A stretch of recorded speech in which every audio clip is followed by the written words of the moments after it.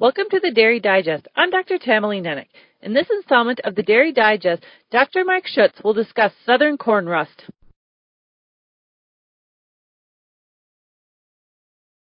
Southern corn rust has been detected in several counties of Indiana for this 2017 corn crop. Several questions have been coming in on the safety of using southern rust-affected corn for use in silage for dairy cattle.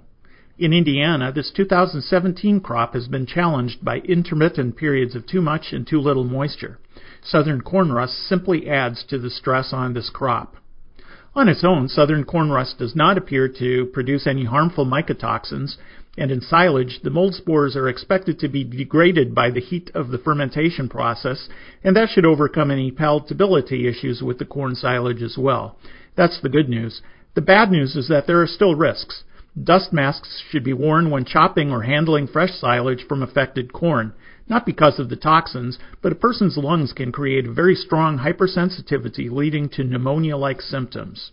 Further, the corn with a moderate to high level of rust can stress the corn plant and cause infestation by other opportunistic molds, which make use of environmental conditions that allowed rust in the first place.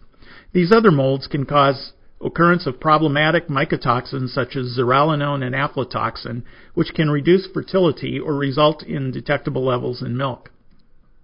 Further, there can be challenges in fermentation simply because the affected corn plants dry down more quickly, resulting in silage with less than optimal moisture. So while it appears corn silage from rust-afflicted corn plants is mostly safe, as with silage from any corn stressor, addition of an inoculant, such as products with Lactobacillus buchneri, addition of binders to rations, and of course testing of silage for mycotoxins become important management practices.